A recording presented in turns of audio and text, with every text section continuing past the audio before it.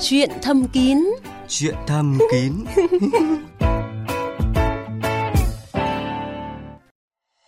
Thu Trang và bác sĩ Nguyễn Bá Hưng xin chào các thính giả đang nghe Chuyện thầm kín trên VOV2.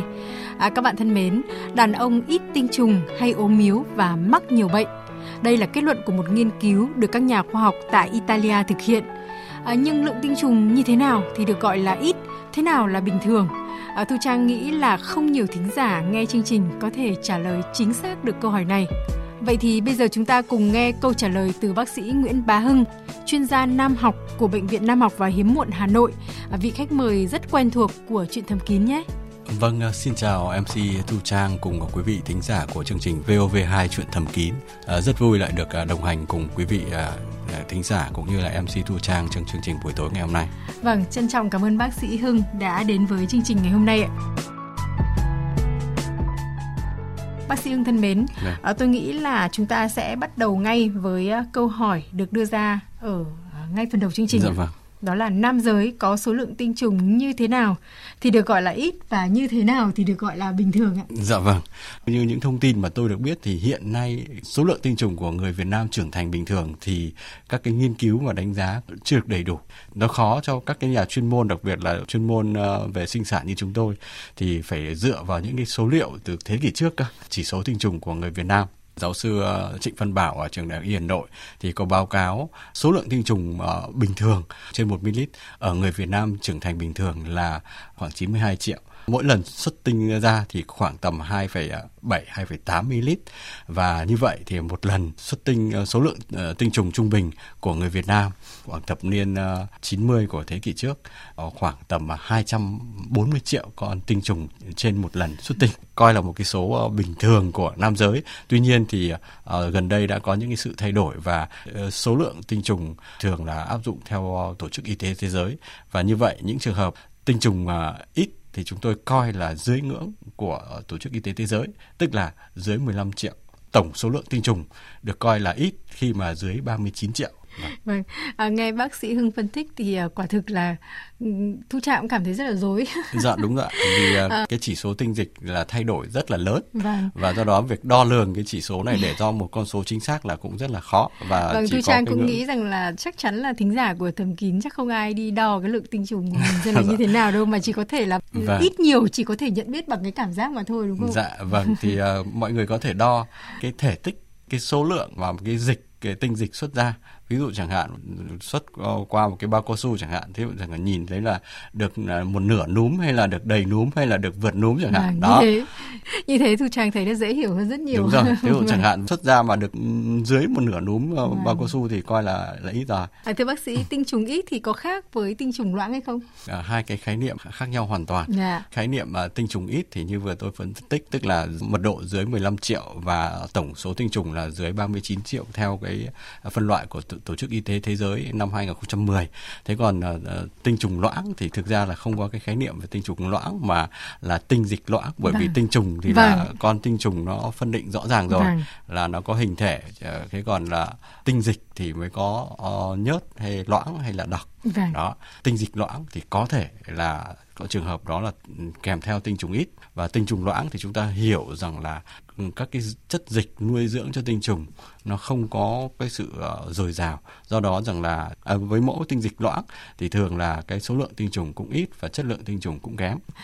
Cái số lượng tinh trùng ở nam giới thì nó có liên quan đến yếu tố tuổi tác hay không ạ? Hoàn toàn có một cái mối liên quan rất chặt chẽ với cái số lượng tinh trùng ở nam giới trưởng thành liên quan đến tuổi tác. Thế thì người ta thấy rằng là càng tuổi tác càng cao thì số lượng tinh trùng càng suy giảm. Thế nhưng có một cái điều đặc biệt rằng là nhiều các cái nghiên cứu thì thấy rằng là cái mật độ tinh trùng thì thường là không suy giảm nhiều lắm. Cái lượng tinh trùng xuất ra ít đi. Thì cái biểu hiện của tinh trùng ít nó còn như thế nào nữa ạ? Ví dụ như là cái chuyện mà giảm ham muốn tình dục rồi rối loạn cương dương thì nó có liên quan đến cái sự suy giảm của số lượng tinh trùng hay không ạ? Có thể liên quan và cũng có thể không. Bệnh cảnh của các trường hợp và có suy sinh dục, tức là suy toàn bộ tinh hoàn, thì cái việc mà tinh trùng ít, tinh trùng yếu thì lại liên quan đến cái việc giảm cả các cái yếu tố nội tiết nữa. Và khi mà giảm cả cái yếu tố nội tiết thì sẽ làm cho nam giới giảm ham muốn tình dục, giảm khoái cảm tình dục, giảm khả năng cương cứng cũng như là duy trì cương cứng. Không chỉ dẫn đến các bệnh lý về rối loạn tình dục của nam giới mà còn dẫn đến một số loạt bệnh lý mà cái hormone của nam giới phụ trách cho cơ thể, ví dụ như thể là xương khớp sẽ dễ bị loãng xương, rồi dễ bị gãy xương tự nhiên, cơ sẽ yếu đi, teo đi, nhão đi, vân vân. Trong một số trường hợp không có cái sự suy tinh hoàn này, biểu hiện của cái tình trạng tinh trùng yếu, tinh trùng ít thì nó lại thường là chỉ độc lập và nó không có mối liên quan đến cái nội tiết. Như vậy là rất nhiều những cái ảnh hưởng. Ngoài cái việc là thụ thai ra thì như bác sĩ Hưng có nói khó khăn trong là cái vấn đề về thụ thai, có chuyện có con cái. Và ngoài ra thì là cái sự thăng hoa trong cái quá trình quan hệ. Đúng rồi. Chắc chắn cũng sẽ bị tác động. Trong trường hợp mà có yếu tố về nội tiết thì việc mà giảm khả năng tình dục, giảm khoái cảm tình dục, giảm cái sự thăng hoa của tình dục cũng như là cái sự hăng hái lao động làm việc các thứ khác cũng bị ảnh hưởng. Thưa bác sĩ, là ít tinh trùng có điều trị được hay không ạ? Ít tinh trùng thì chúng tôi sẽ phải phân tích theo hướng là chúng tôi tìm cái nguyên nhân. Có những nguyên nhân thì điều trị cải thiện tinh trùng rất tốt, có những nguyên nhân điều trị rất là khó khăn. Đặc biệt là những cái nguyên nhân mà mang tính là mãn tính hoặc là các cái nguyên nhân về các cái vấn đề về gen di truyền chẳng hạn, thì hầu như là điều trị rất là khó và cần phải can thiệp các cái kỹ thuật hỗ trợ sinh sản. Có thể dự phòng được không ạ? Hoàn toàn chúng ta có thể dự phòng để tránh cái tình trạng suy giảm số lượng và cái chất lượng tinh trùng. Chúng ta có thể dự phòng bằng các cái chế độ ăn uống, sinh hoạt hàng ngày, đảm bảo việc mà chúng ta vệ sinh cho cậu nhỏ cũng như là chăm sóc cậu nhỏ thường xuyên, và chúng ta cần phải phát hiện và lắng nghe xem là cậu nhỏ có những cái vấn đề, có cái trục trặc gì không. Nếu có thì chúng ta cần phải đến các cơ sở y tế để khám, sẽ giúp cho cái cậu nhỏ của mình đỡ bị các vấn đề trục trặc. Xin cảm ơn bác sĩ Nguyễn Bá Hưng. Các bạn thân mến, qua ít phút vừa rồi chắc các bạn đã có thể tự chẩn đoán xem mình có bị bệnh ít tinh trùng hay không rồi đúng không ạ? Nếu bạn may mắn chưa bị bệnh này thì hãy nhớ giữ gìn theo những cái khuyến cáo vừa rồi của bác sĩ Hưng trong chương trình. Còn bây giờ thì chúng ta sẽ bước vào phần 2 của chương trình.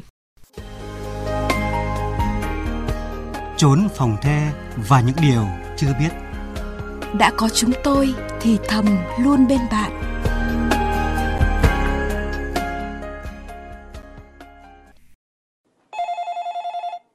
Alo, xin chào vị thính giả ở đầu dây ạ. Vâng, xin chào chương trình, chào bác sĩ. Vâng, chào bác ạ. Vâng, tôi ở cái Thái Bình này, năm nay tôi 74 tuổi. Vâng. Thế mà bây giờ sinh hoạt với lại vợ tháng chỉ khoảng độ tầm 2 đến 3 ngày thôi, nhưng mà ngày sau là hay bị mỏi mệt hết người. Thế nhưng mà sáng dậy đi ra tập thể dục một lúc cái thì là 15-20 phút thì lại hết. Vâng. Thế thì nó cách nhau mới chỉ được khoảng độ hơn tháng này thôi, chứ còn trước thì không phải gì, vô tư. Vâng. Đấy là cái câu hỏi thứ nhất. Cái câu hỏi thứ hai, sinh hoạt vợ nó hay bị khô khan, thế nhưng bây giờ thì tôi cũng không mua thuốc bôi trơn, mà bây giờ rõ cái loại thuốc đau mắt nước vào thì tôi xin hỏi bác sĩ có ảnh hưởng gì không ạ? Tâm sinh lý của vợ không? Dạ vâng ạ, Thu Trang xin được hỏi bác trước là bác vừa nói là thuốc nhỏ mắt là cái loại thuốc nào ạ? Là 2.000 một nọ đấy ạ. Chắc là cái nước muối đúng không ạ? Nước muối sinh lý đúng không ạ? Vâng. Nước muối sinh lý bác dùng để bôi trơn đúng không ạ? Để chống cái cảm giác đau rát đúng không ạ? Vâng, thế là sinh hoạt như thế thì rất là dễ chịu. Vâng. Xin mời bác sĩ Nguyễn Bá Hưng trả lời cho bác 2 câu hỏi. Thứ nhất là một tháng 2 đến 3 lần ở tuổi 74 thì có hợp lý hay không?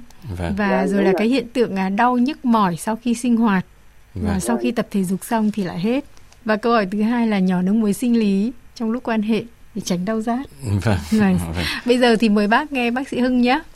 Cảm ơn bác đã chia sẻ những cái vấn đề mà rất là khó nói như thế này và cũng rất là hay. Câu hỏi thứ nhất thì với tuổi này của bác 1 tháng 2-3 lần thì cũng rất là tốt rồi bác ạ. Thế tuy nhiên rằng là có một cái dấu hiệu gần đây bác xuất hiện, đó là quan hệ xong thì bác thấy rằng là người mệt mỏi, đúng không? Mệt mỏi trong vòng 15-20 phút, sau đó thì là tập thể dục lại hết, đúng không ạ? Thì có thể rằng là hoạt động tình dục này của bác báo hiệu cho bác rằng là cơ thể của bác hơi quá sức với cái tần suất 2 đến 3 lần một tháng.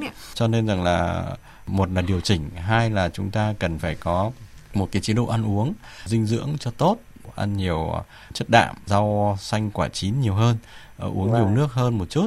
Tuy nhiên nếu mà trong một số trường hợp mà người lớn tuổi mà lại có các cái bệnh lý kèm theo, ví dụ gút chẳng hạn, thì cái việc mà ăn nhiều chất đạm thì lại là chưa tốt. Cho nên là tình trạng của bác như thế này thì theo tôi đó là một cái tín hiệu mà cần duy tu bảo dưỡng cái cậu nhỏ của mình tốt hơn để mà duy trì được tần suất như vậy. Còn nếu không có thì bác có thể là giảm bớt xuống một lần một tháng chẳng hạn. Tuy nhiên mà mình không giảm hết bác ạ, bác vẫn duy trì tần suất nó thường xuyên, giúp cho cơ thể của bác nó sẽ hài hòa nhiều thứ, và cái tuổi lớn tuổi sẽ có một cái đời sống hạnh phúc và viên mãn tốt hơn. Thế còn cái vấn đề thứ hai là cô bé của vợ của bác thì hơi khô. Phương án bác dùng hiện nay là bác đang sử dụng cái nước muối để cháo mắt. Vâng, đúng thế. Vâng. Cũng không có ảnh hưởng gì đâu ạ. Vâng, thế thì nước muối thì nó có tác dụng làm giữ ẩm, và nó cũng có làm cho dễ dàng cho bác đưa vào, cũng như là hoạt động nó sẽ bớt phần nào đó sự khô đi. Tuy nhiên cái nước muối không có tác dụng làm trơn. Do đó rằng là tôi vẫn khuyên bác rằng là nên mua gel bôi trơn để giúp cho cô bé của bà xã nhà bác vừa đáp ứng được nó trơn tru, nó mượt mà, vừa đáp ứng được cái việc mà làm ẩm, làm ướt của cô bé, thì cái việc mà quan hệ tình dục của hai bác sẽ thăng hoa hơn và sẽ tốt hơn rất là nhiều. Vâng, bác có thể ra hiệu thuốc là mua được cái gel bôi trơn đấy bác ạ. Vâng. Cảm ơn bác sĩ, cảm ơn chương trình ạ. Vâng, cảm ơn bác đã gọi điện và lắng nghe Chuyện Thầm Kín ạ. Chuyện Thầm Kín xin mời vị thính giả tiếp theo ạ. Tôi đây ạ. Vâng, chào bác ạ. Tôi là ở Hải Dương ạ. Năm nay tôi 74 rồi. Nhưng mà có lẽ là con bà thì lại trẻ hơn tôi gần chục tuổi cơ. Vâng. Bác gái bao nhiêu tuổi ạ? Bà năm nay 64 gì đấy. Vâng. Vợ chồng thì vẫn còn ham muốn cái quan hệ tình dục. Tuổi xuân mỗi ngày nó một trôi đi thì cũng muốn là để cho nó trở lại cái thời thì trai trẻ tí cho nó có tình cảm. Thế mà nhưng có điều là tôi bệnh đái tháo đường mà, thì về uống cái thuốc của bệnh viện nó cho, thì thành ra là không ham muốn nữa, mà nó không hưng phấn nữa. Người ta thì bảo là mua cái Rocket 1 giờ để uống, bác sĩ lại nói là uống cái gì nó cũng không đợi, nó cả được mặt nọ hỏng mặt kia, thì cả nó không cưng đâu, này ảnh hưởng đến cậu bé. Thế bây giờ thì cái tần suất quan hệ của bác như thế nào? Nói chung trong cái suy nghĩ cũng muốn là quan hệ tình cảm với bà ấy, thế nhưng mà lúc vào thì nó thực mà nó lại không đạt được yêu cầu, nó lại cứ ngẻo xỉu như cái ông hàng xóm bảo là như cái chồng mùng nó nhún nhùn đi không lên được. Là bạn cất vọng mà cũng như mấy lần thì chỉ là động viên, thì nó không chỉ cho tay vào để là gọi là để động viên thì chứ còn không làm cái gì được. Rồi thôi lỗ một tí, nhưng mà thôi thì chương trình thì mở để cho chúng tôi tâm sự, hay là do uống thuốc tiểu đường đấy mà nó ảnh hưởng đến quan hệ tình dục với bác sĩ. Vâng, rất nhiều người bị tiểu đường cũng lâm vào tình trạng như bác đấy ạ, và bác đã tự chẩn đoán đúng rồi đấy ạ. Vâng. Bây giờ thì bác sẽ nghe bác sĩ Hưng phân tích kỹ hơn để bác hiểu rõ hơn về bệnh của bác, cũng như về cái loại thuốc mà bác đang dùng, cũng như là những cái ảnh hưởng tới sức khỏe tình dục bác nhé. Cho tôi hỏi một chút xíu là hiện nay thì bác đang điều trị thuốc tiểu đường đúng không ạ? Thế mà bác đã phải tiêm chưa hay là chỉ dùng thuốc uống thôi? Chưa, bác sĩ là mới uống thôi, một ngày viên thôi chứ chưa phải tiêm. Dùng thuốc như vậy bác có kiểm soát được cái đường huyết tốt không ạ? Bác sĩ bác đường huyết 8,4 hoặc là 8,4 là chưa đạt được đâu ạ. Vâng, 8,4 là vẫn còn cao, và bác cần phải dùng bổ sung thêm thuốc hạ đường huyết. Một là tăng liều, hai là phối hợp với thuốc hạ đường huyết đường uống khác, ba là bác có thể phải sử dụng đến thuốc tiêm. Đái đường này nếu bác không kiểm soát được tốt cái đường huyết ấy thì nó sẽ làm cho cái rối loạn cương của bác thì nó sẽ trầm trọng lên bác ạ. Thế nên là cái việc mà yêu cầu đầu tiên mà để mà sinh lý được tốt thì bác cần phải điều trị tốt cái tiểu đường, và cần đưa cái nồng độ đường huyết xuống đến mức cái ngưỡng bình thường, tức là khoảng dưới 7 bác ạ. Cái thứ hai nữa là vấn đề của bác đang quan tâm, đó là cái vấn đề để cậu nhỏ của bác hoạt động cho nó được tốt, thì bác cần đến các cái cơ sở khám về nam khoa. Sau đó thì là chúng tôi khám và chúng tôi đánh giá, và chúng tôi sẽ cho bác cái thuốc. Và hiện nay có rất nhiều các loại thuốc có tác dụng rất tốt để giúp cho cậu bé của quý ông có thể hoạt động rất là tốt. Như chúng tôi thường nói, khoảng tầm 80% tuổi 20. Cái nhu cầu về tình dục của người lớn tuổi không nhiều, cho nên là có thể dùng các cái thuốc điều trị rối loạn cương theo cái hướng là điều trị theo yêu cầu. Tức là lúc nào cần người bệnh sẽ sử dụng thuốc, còn lúc nào không cần thì sẽ không sử dụng thuốc cho đỡ lãng phí và cũng đỡ bị ảnh hưởng bởi tác dụng phụ của thuốc. Lo lắng nữa của bác rằng là vấn đề này của bác có phải do thuốc tiểu đường hay không? Thì cái bản thân cái thuốc tiểu đường có một số tác dụng phụ, nhưng mà ít trường hợp nói đến vấn đề về ảnh hưởng đến cái khả năng cương cứng của cậu nhỏ. Cho nên rằng là tác dụng phụ của thuốc thì có thể sẽ không nghĩ đến vội, mà bản thân là những người bị bệnh tiểu đường thì nó sẽ làm tổn thương các cái vi mạch cũng như là cấu trúc thần kinh chuyên phụ trách cho cái việc mà bơm máu, tưới máu và giữ máu ở dương vật của nam giới. Thế vì những cái tổn thương như thế nó làm cho cái việc mà nam giới khó bơm máu vào cái cậu nhỏ, cũng như là có thể là khó giữ máu ở trong cậu nhỏ, và điều đó nó thể hiện rằng là nam giới không có khả năng cương cứng được, và có thể có cương cứng được nhưng lại không duy trì được cái khả năng cương cứng. Thì đó là cái bệnh tiểu đường nó gây nên cái rối loạn cương như thế bác nhé. Như vậy là từ trước đến nay thì Thu Trang cũng có những cái sự hiểu lầm về thuốc tiểu đường đấy. Tại vì là rất nhiều thính giả giống như tình trạng của bác gọi điện đến cũng đều là những bệnh nhân tiểu đường, và cũng đều phàn nàn rằng là sau một thời gian điều trị thì họ gần như là cái khả năng cương cứng của họ giảm rất là mạnh, rất là nhiều. Thế thì nhiều người còn đòi rằng là thôi không dùng thuốc tiểu đường nữa. Thuốc bảo thế đấy, bảo thế không dùng nữa.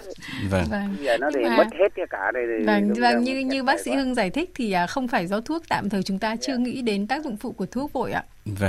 Mà chính cái bệnh của bác khởi động rất nhiều, nhưng mà rồi nó cứ rủ thì chán đời thế. Bây giờ đang bảo về mua thuốc thì hỗ trợ được không ạ? Vâng, thì khi mà bác muốn sử dụng các cái thuốc này ạ, thì bác đến các cơ sở y tế chuyên khoa về nam khoa hoặc là tiết niệu, thì các bác sĩ chúng tôi sẽ khám và sẽ kê đơn thuốc cho bác, và sau đó bác sẽ mua theo đơn thuốc. Vì những cái thuốc điều trị cái bệnh lý rối loạn cương, các cái bệnh lý về cậu nhỏ hoạt động không được tốt như thế này thì cần phải có đơn thuốc và thuốc bán theo đơn.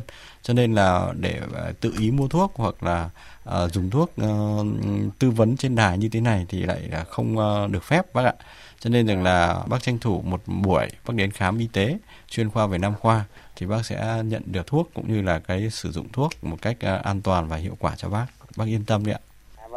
Vâng, cảm ơn bác đã gọi điện tới chương trình, và chúng tôi xin dành thời gian cho vị thính giả tiếp theo ạ. Alo. Vâng, chào bác ạ. Giờ hỏi viêm tinh hoàn với tràn dịch và không có điều trị có ảnh hưởng gì không? Viêm tinh hoàn và tràn dịch gì hả anh? Tràn dịch tinh hoàn. Tràn dịch tinh hoàn. Anh bị thế này lâu chưa? Đã 10 năm. 10 năm nay ấy ạ? Mà tại sao anh không điều trị ạ? Không có biết nữa. Nó không có biểu hiện gì ạ? Thế thì tại sao anh lại phát hiện ra mình bị như thế này? Đi khám bác sĩ nói. Thế bây giờ thì trong cái quá trình sinh hoạt rồi là sức khỏe tình dục của anh có vấn đề gì không? Quan hệ có khi chưa xuất tinh nó chiều à. Anh cứ để tình trạng này kéo dài mãi thế à? Kéo dài cũng ở đâu có 5 năm mà. Anh ở tỉnh nào ạ? Đến Cà Mau. Cà Mau. Anh bị thính giả nói rằng là bị viêm tinh hoàn và tràn dịch tinh hoàn. Dạ vâng. Cho tôi hỏi một chút xíu nhé. Anh nói là anh bị viêm tinh hoàn ấy, thì có bao giờ anh thấy rằng là cái tinh hoàn sưng đau không? Nó hơi thòng chứ không sưng. Như cái mô tả của anh ấy, tôi tin rằng là của anh cũng không phải là bệnh lý về viêm tinh hoàn đâu nhé. Thông thường ấy, cái viêm tinh hoàn ấy nó sẽ biểu hiện là sưng nóng đỏ đau, và cái tinh hoàn nó có thể to như thể là quả cam ấy, thậm chí có thể bằng quả bưởi. Sau đó là kèm theo sốt, đái buốt, đái dắt. Như anh nói ấy, thì có thể là các cái vấn đề khác, nó không phải là viêm tinh hoàn anh nhé.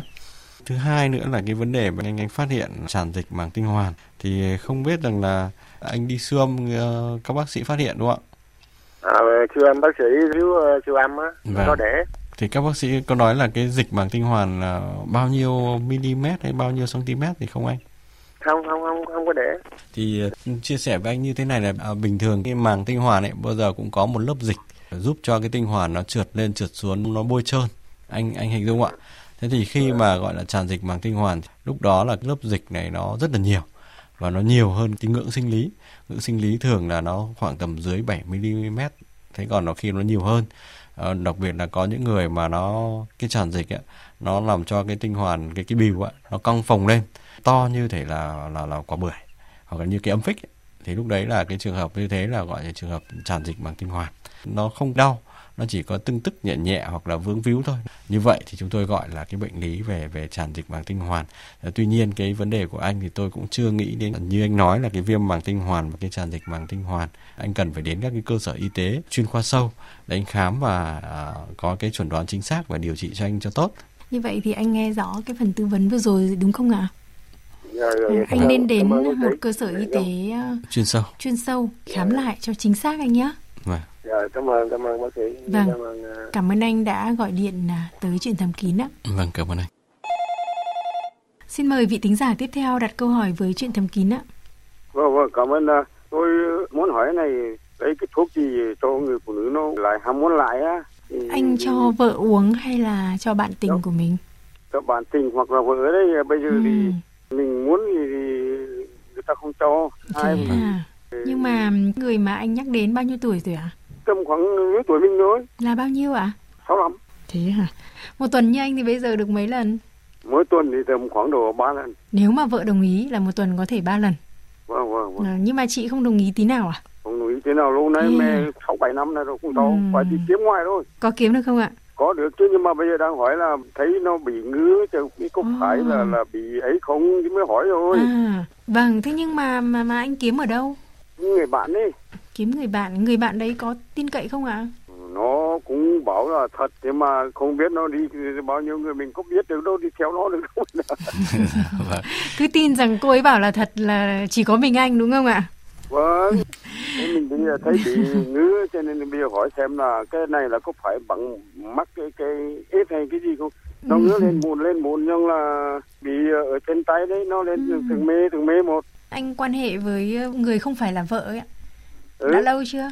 Lâu rồi, được 2-3 tháng rồi. Thì liệu có khả năng gì? Bây giờ không dám nghịch nữa. Không dám nghịch nữa. Sợ lắm. Vâng, bây giờ mời anh nghe bác sĩ Hưng nhá. Vâng, cảm ơn nhé, chào anh nhé. Vâng ạ, cảm ơn bác. Thế thì như thế này bác nhé, giải quyết từng vấn đề một. Thứ nhất là vấn đề về vợ của bác thì bây giờ đòi hỏi thì không cho, thì làm sao có cái thuốc gì để hồi xuân đúng không?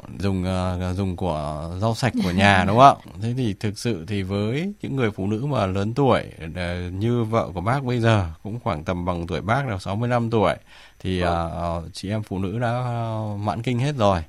Và khi mà mãn kinh rồi thì cái vấn đề nhu cầu tình dục sẽ bị giảm đi, cho nên là cái việc mà các bà không còn ham muốn mấy khi cả. Quan hệ thì đau rát khó chịu, khô rát khó chịu có thể xuất hiện. Thế thì những cái điều đó nếu như mà nam giới mà có nhu cầu mà lại không nịnh được các bà ấy thì rõ ràng là các bà sẽ không bao giờ cho đâu ạ. Đôi khi là các bà chịu một cái cuộc yêu của các bác thì các bà ấy thường than rằng là như một cuộc tra tấn. Cho nên các bà ấy rất là sợ. Với các bác ấy, khi mà có yêu các bác gái nhà mình ấy, thì phải cũng chuẩn bị các cái phương tiện và cái dụng cụ để cho các bác cái đỡ khô rát. Cho nên là để làm cho đỡ đau rát như vậy thì các bác ấy mới chiều mình được lâu. Cho nên là thường là cần phải có một cái gel bôi trơn để giúp cho cô bé của các bác ấy là trơn tru, cho nên là sẽ đỡ đau. Nó không chịu, vẫn không chịu à? Chứng tỏ là bác chưa ngoan, chưa chăm. Có chứ. Mình cũng nịnh mái nhưng mà nó không chịu. Thứ hai thì nó bảo đừng đụng vào người nhé. Nếu nó mà đụng vào người tôi đánh cho đấy. Bảo thế bác đi ra ngoài thì có mất tiền không? Mất chứ. Mất chứ ạ? Bao nhiêu bác? 100 ấy. Hàng ở nhà có mà không thuyết phục được lại mất tiền đi ra ngoài, xong bây giờ lại ngứa ngáy nữa. Nó mất mà cái ông ấy bảo thế. Thế còn cái chuyện ngứa ngáy thì có lo lắng không ạ? Vâng, có lo chứ. Vâng, nó mới hỏi mà. Vâng, cái câu chuyện mà ngứa ngáy của bác thì khuyên bác nên đến cơ sở y tế khám và điều trị các cái vấn đề của bác ngay lập tức, bởi vì những cái tổn thương của bác ấy chắc chắn là có liên quan đến việc mà quan hệ tình dục không an toàn rồi. Ở đây bác lo có phải là HIV/AIDS hay không? Cũng có thể có những cái dấu hiệu đó, cũng có thể cái bệnh lý của HIV/AIDS. Tuy nhiên rằng là tôi cũng chưa nghĩ nhiều đến nó, nhưng mà có thể có cái bệnh lý khác nữa. Vâng, như vậy là cái việc quan trọng nhất của bác lúc này không phải là lúc đòi hỏi bác gái đâu ạ. Bởi vì bác mà đòi hỏi bác gái mà chiều bác bây giờ thì có khi bác gái lại cũng bị lây cái bệnh ngứa ngáy đấy của bác đấy ạ. Và lúc đó là cả mấy người cùng điều trị này gọi như là thôi thì bác không bao giờ nịnh được bác gái nữa đâu ạ. Cho nên là bác cần đi khám sớm nhá. Vâng. Cảm ơn nhé, cảm ơn. Vâng, chúc bác may mắn nhá, chúc bác rất là may mắn ạ. Và để còn được nghe bác gọi điện tới chương trình nữa ạ. Vâng, cảm ơn.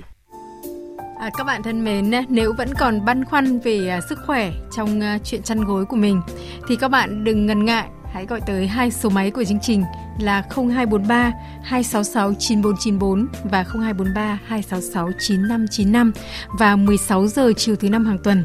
Các chuyên gia của Chuyện Thầm Kín sẽ tư vấn giúp các bạn ạ. Còn bây giờ thì đã đến lúc Thu Trang và bác sĩ Nguyễn Bá Hưng phải rời phòng thu rồi ạ. Xin chào và hẹn gặp lại các bạn trên sóng VOV2.